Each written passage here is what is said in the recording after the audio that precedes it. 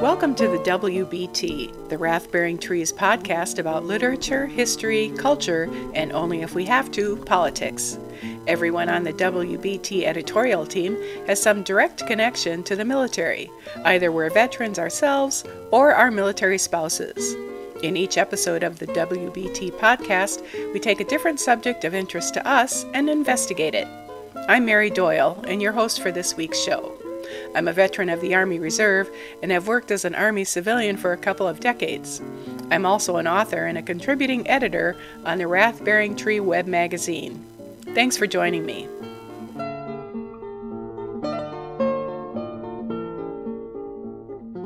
In our podcast introduction, we always say we discuss a wide variety of topics, but on the topic of politics, it's only when we have to. Today, we have to. Amalie Flynn is a poet and the author of Wife and War, the memoir, and she contributes to a collection of poetry blogs. David James served as a fire support officer in the 173rd Airborne and deployed a couple of times to Afghanistan. He now teaches English in Italy. Both of them are also editors on the Wrath-Bearing Tree web magazine. The three of us got together on Skype to talk about what responsibilities, if any, writers or artists have to include politics or social issues in their work. We went off on various tangents, but in the end, I think it was an engaging discussion. I hope you think so too. Well, it's a big question which I was interested in discussing because I'm going to participate in a panel. And I just sort of wanted to bounce my ideas off you guys, actually. But the question mostly is there a duty of artists to engage in the larger world, to fight injustice and things of that nature? Or is it just to create sort of the traditional art for art's sake and create things which are aesthetically pleasing or their own personal ambitions? Well, I can say that I find it really, really difficult to write right now. It's really difficult for me to bring any real attention to the page. I find myself, because I write fiction, I write urban fantasy and mystery, and these are supposed to be stories that are kind of escapism, and so it's just difficult for me to remove myself from thinking about all the crap that's going on right now and just sort of write this junk that just feels like junk compared to what's going on. So you're saying that your intended escapist fiction isn't escapist anymore because the real world is actually crazier than science fiction or horror or the other genres. Exactly, yeah. Right. That itself seems like a good theme for fiction. When the genre fiction actually becomes worse than the real world, or vice versa. Yeah. Right. I think the role, though, of escapism is probably really important. If that's what you write, that has an important role for people right now because they need to be able to escape from the constant barrage of news. So I think that would have an important role.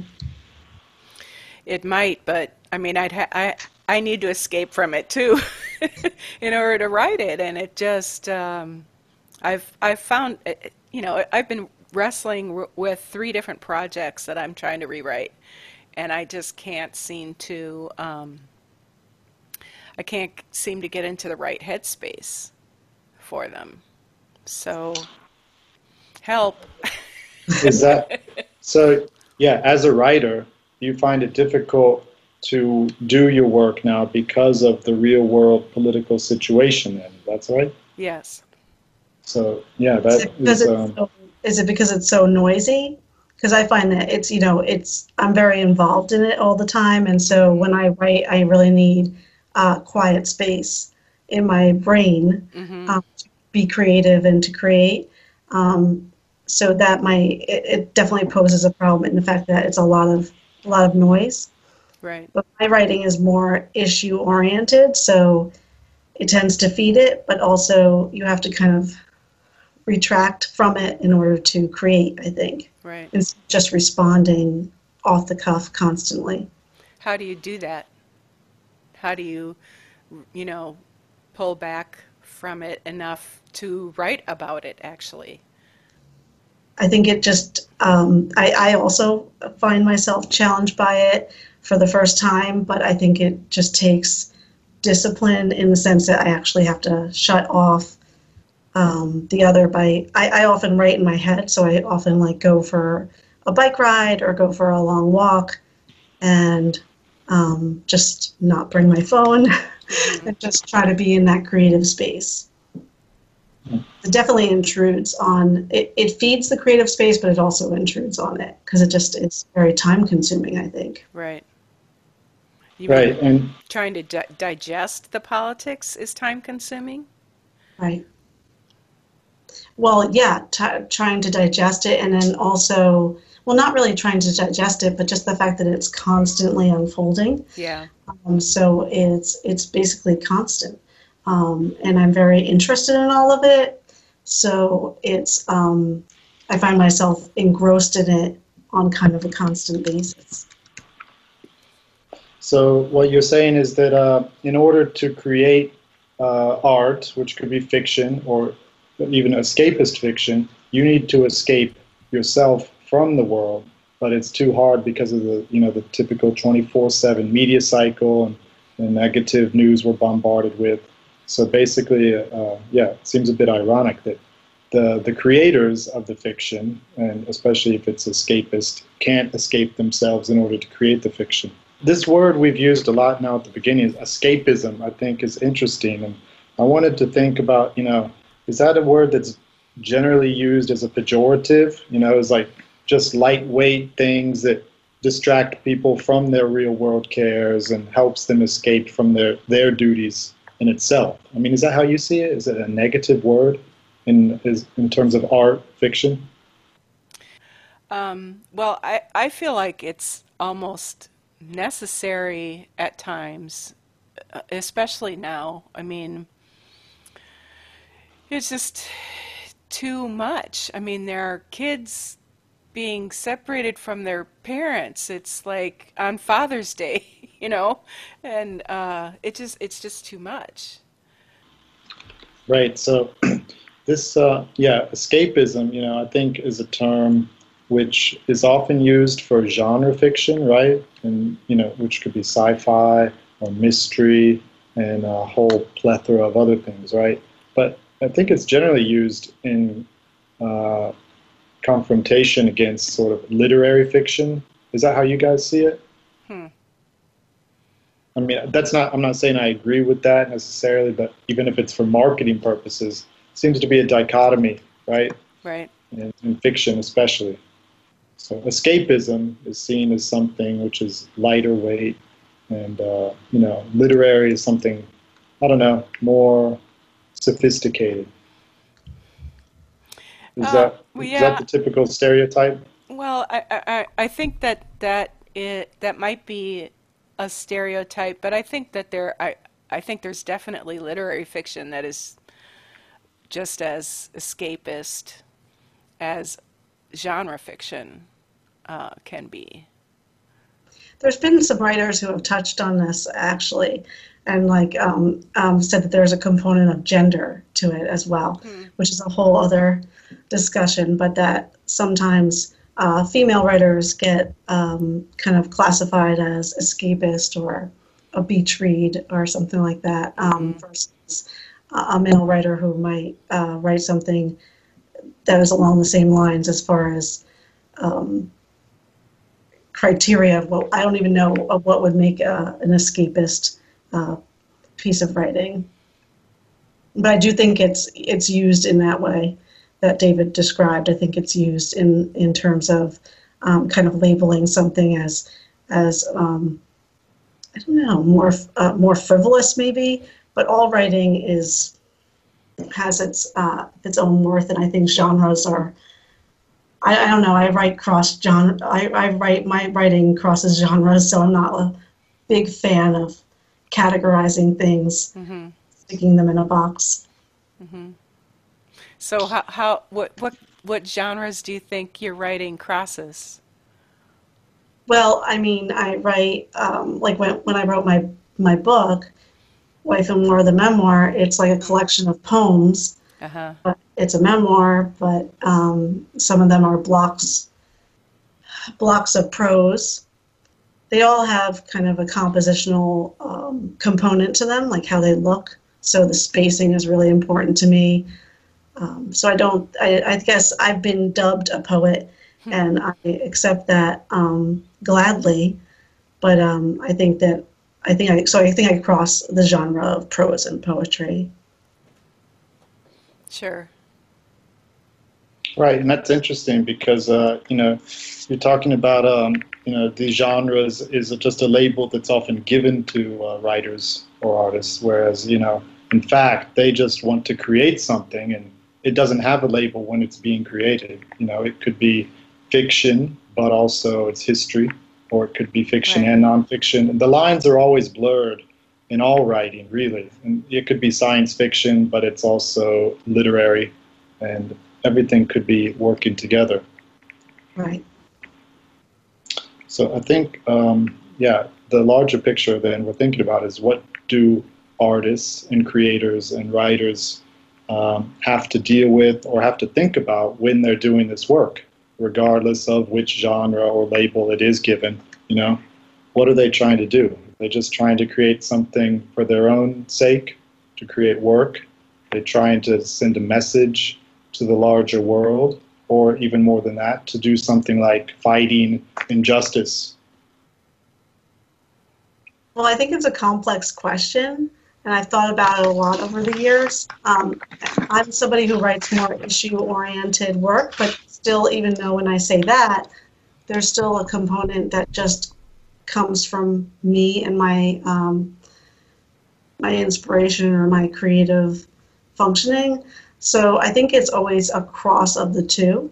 But I think that people who say that they only create things that that it isn't about society, or it's not in a response to a social issue, I don't think that's actually possible, because the person creating the work is in the context that they're in, the historical, social context that they're in, and they can't create without coming from that place and responding to things around them. And then you have the other component, which is, in terms of writing, you have the reader, and they're reading it from their context. So those two contexts are constantly engaging, and those two contexts are what kind of create the experience of reading a book or reading a piece of poetry or a short story.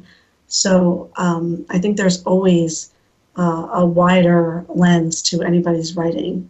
I think it's inescapable. Right, and I think usually the best writing could be received in a variety of ways. So it depends on, like you said, the writer and the reader, and it depends on where they're from, what they intend, how it's received. But also, there's always the question of identity, and empathy, I think, is a big idea, which has a pretty big effect in fiction, as far as making a work relevant or having a larger purpose. I think maybe it's one of the features that makes it go beyond sort of a smaller, smaller-minded fiction, is something that has empathy or allows you to see through the eyes of other people or to feel what they feel. I mean, that's something on the way towards politics anyway. I think it kind of goes back to what Amalie was talking about with how fiction is looked at differently dependent upon whether the author is male or female. I don't know when that dynamic, kind of came about, but I think it probably is. It's always been there, and it's probably attributed to publishing, to reviews, and kind of the industry surrounding writing, more than the writing itself. Right. Jennifer Weiner wrote a piece about it for the New York Times, actually, because she's like a best-selling genre, you know, dubbed. She's usually dubbed chick lit kind of writing. But she's, you know, very widely read and had been, I believe, on the bestseller list, but never kind of gotten, I guess she felt, categorized in the way that she felt was appropriate. So she wrote a piece on it. I think it was for the New York Times, but it was interesting. All right, so do you think an author's identity then, which, I mean, we're speaking about women authors in this case, but, you know, is the identity of the author itself, could that be a political statement, or could it say something about the work beyond the plot and the words in the work? You know, is the author's identity really central? Well, I think it depends on what kind of work you're doing. I mean, when I started my Wife in War blog, I started to write poetry about my husband's deployment and about war in general. So it came from a place of my personal experience, but I was writing it several years after it had actually happened. And it depends on the reader. Some readers really connect with the personal aspect of it, like that it happened to you, or that they want to connect with you in that way, whereas others are viewing it as a piece of writing separate from the author. So I think it speaks to the wider consumption patterns of our society too. We're part of a society now that likes to consume stories, real life stories, whether it's like reality television or people's personal accounts of things. So I think people, if you write memoir or nonfiction, I think some readers do identify with the author because of that kind of consumption pattern that's existing outside of literature, just in other places in their lives. I think that when you add race to that consumption, it's really interesting, because if you're a black author and you're writing memoir, the reader, you know, I almost feel like black readers have a different kind of, will consume that memoir differently than a white reader, and I think that difference in consumption passes over to genre fiction as well. You know, when I'm reading a book, if the character's race isn't identified, it's like the default white character, and you know, I've had this conversation so many times about how you know, some people say that they don't identify the race of their characters because they want to be all-inclusive. Well, being all-inclusive, you know, if you don't identify the race of a character, the character is going to be considered white. It's just, I don't know if it's the same way if I'm reading, if say I'm East Indian and I'm reading something, or if I'm Kenyan and I'm reading something, but I know that in America that's what the default is. Right. Maybe that also, it depends on who the author is. So if you know that the author is a white male, you automatically probably identify an unnamed character as someone like the author. But if I'm going into a book which is by a female, you know, Nigerian, maybe I'm sort of automatically doing something different. But yeah, I think the author's identity is pretty key. And yeah, it's really hard to separate that from what you're going to find in the work, especially if it's about race or identity of characters, right? Like if there's a black character, but the author was white, you know, and in America especially, you know, you're just going to think about what the dynamic is. Right. I was thinking about that because I just, you know, I came across some examples of this recently, you know, where I read a short stories collection by Richard Ford. It's the first time I've read anything by him. Yeah. And yeah, I don't know, it's sort of probably controversial, where, you know, I just got the feeling that that's the kind of guy who is not writing exactly from an empathetic or, global point of view, especially as regards race. I don't know if you guys know anything about that or have any similar examples. He's, an older white male author, and he comes from the South. And yeah, all the stories are very similar about sort of down on your luck, white folks from the country or the West, Montana. And, if a character, there were plenty of occasional secondary characters who came up, and it was mentioned, then there was a black woman at the door, but then you didn't hear anything else about it. And, I was wondering why that was even, that was the main part of the identity of that forgettable character. You know what I'm saying? Yeah. Yes. It's hard to explain exactly, but that's kind of the thing I'm thinking about in terms of race, and there's the dominant, still the white male dominant paradigm probably in most ways, although I think it's changing a lot, where everything if we're talking about America, we're going to find racism in some way almost everywhere we look, right?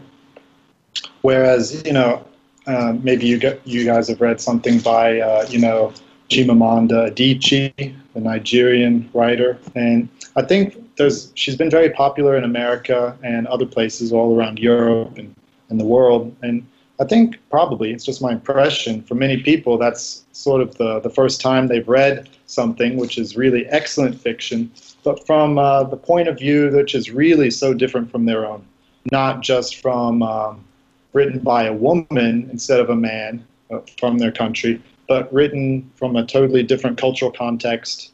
And I think that itself can be a political statement and something that also creates empathy, which as I see as a social and a political issue.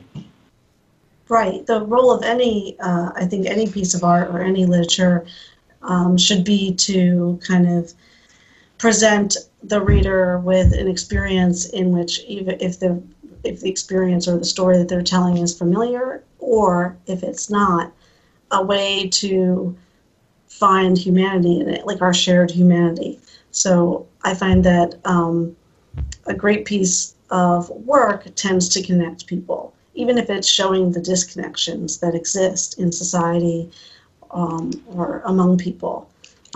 There's something in it that shows that the reader can connect to.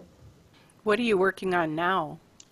I'm working on a piece. I'm working on something about gun violence, which is very intense to work on, and which is interesting in and of itself because, and that's why I think it's something good for me to work on, because it's uncomfortable. It's hard, So I think that's good. Is it a poem or is it? I mean, it's poetic at this point, and then I'm going to see how I can put it together. But yeah, I work in kind of poetry, but it's narrative. It has like a narrative it's not, there are different pieces, but there's a narrative arc happening kind of so far. Mm-hmm. Right. So that seems like a textbook case of an artist creating something explicitly for a political reason or inspired by the political situation in some way, to fight for something positive or to send a message. Right. I think the topic is both personal and political at once, because I'm, living in America right now. I'm a mother. I have children. So I think it's my way to engage with the topic creatively. Mm-hmm. So I'm working on this short story that it's about my mother had a brother my uncle had 11 kids. That was the white side of my family, and my dad's sister had 10 kids, the black side of my family, and those cousins never really met each other.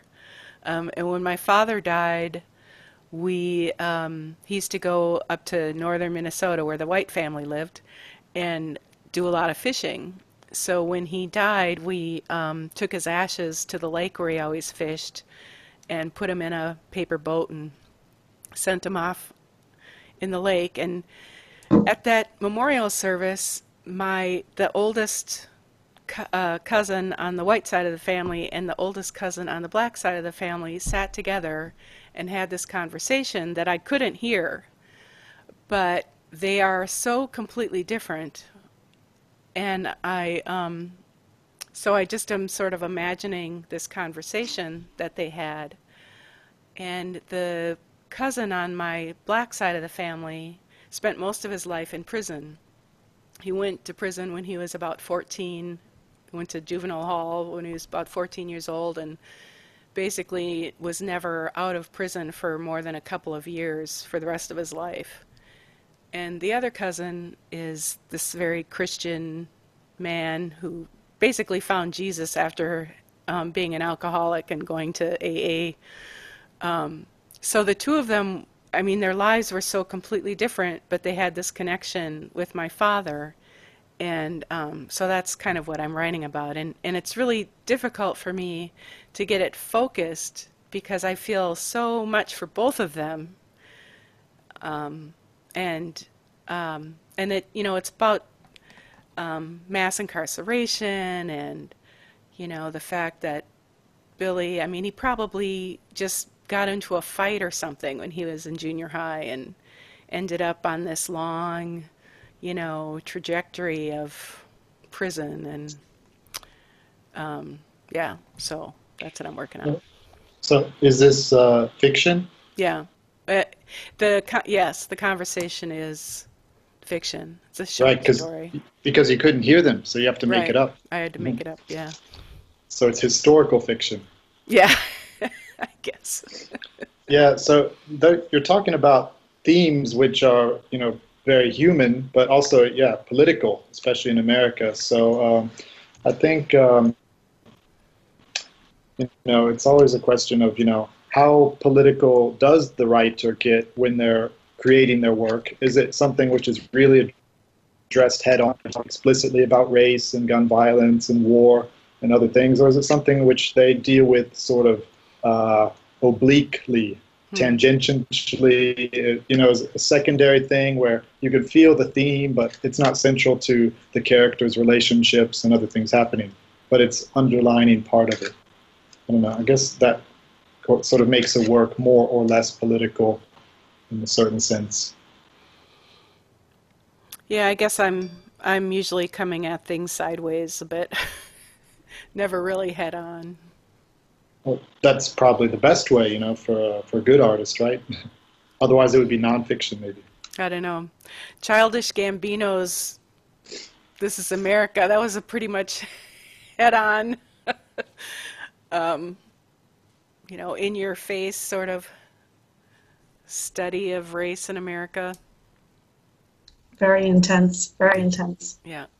Right. But I think as I'm trying to just think about it a little bit informally, it seems like that's probably rare. It seems like most art and literature that is political at all, it is really secondary and maybe under the surface a bit. I mean, there's Orwell, and there's some cases where it's blatantly political. But I think most of the time it's sort of dealt with as a underlying theme. Well, I think it just depends on the artist, really, how they approach it. So what attracts you to a writing project or an idea. So if you're more, starting from this place of story and from your own experience or from a story that you've heard, and you're more starting in the imaginative place, at some point you have to figure out how to make it resonate with people in society. So you have to take it from that very personal and make it political, not in the sense of obvious administrative kind of politics, but just political in the sense of being a political social being. Whereas if you approach something because you're attracted to an issue, at some point you have to make it personal so that it's going to resonate with the reader on a personal level and an intimate level. They're going to feel an intimate connection to the story that you're telling. So I think that, you can approach it either way, but then you have to do the work on either end to make sure that the piece that comes out is personal and intimate, but also has, social connection with the reader and with what they are going through, no matter what it is. Mm-hmm. Because ultimately, they're going to read your piece and interact with it and make it what it is to them. Good point. Right. Yeah, really good. And so we have a couple of comparisons, where every work of fiction has to be, read at a personal level, following characters, and, you'll empathize with them. But then there's also a wider level. So it's sort of, everything is particular, but everything that's really good should also be universal. I think part of that universality is obviously a political issue.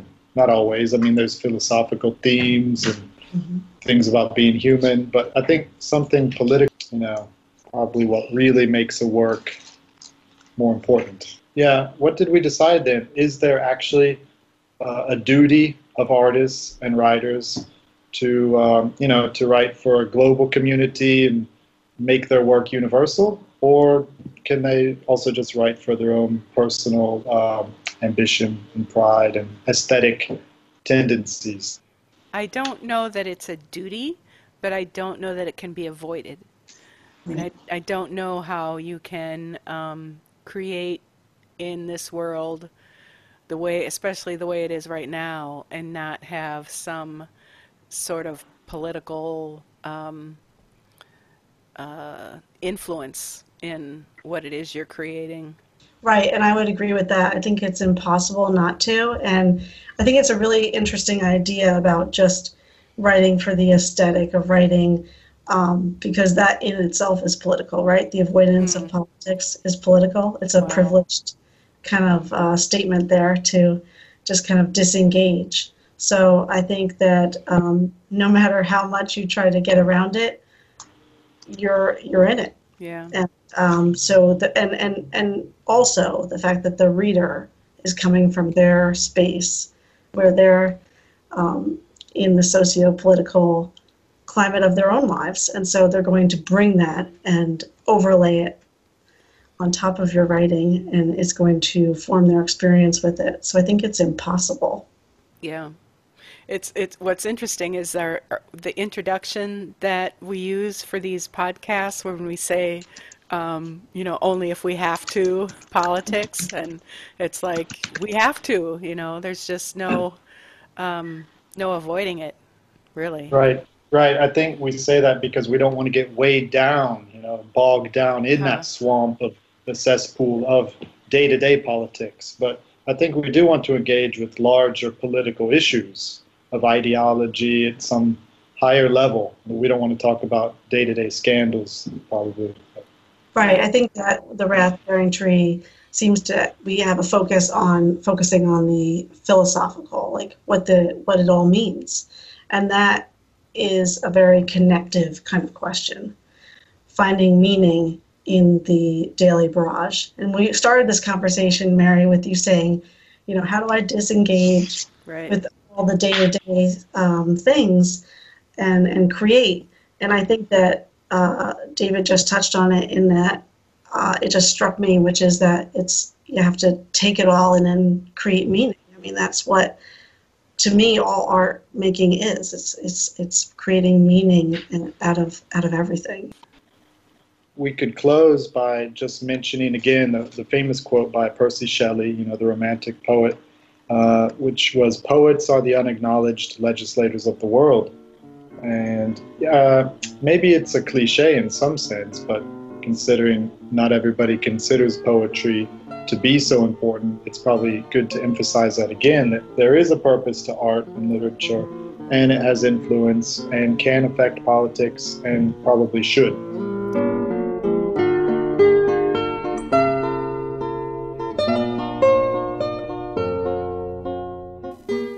That's all the time we have.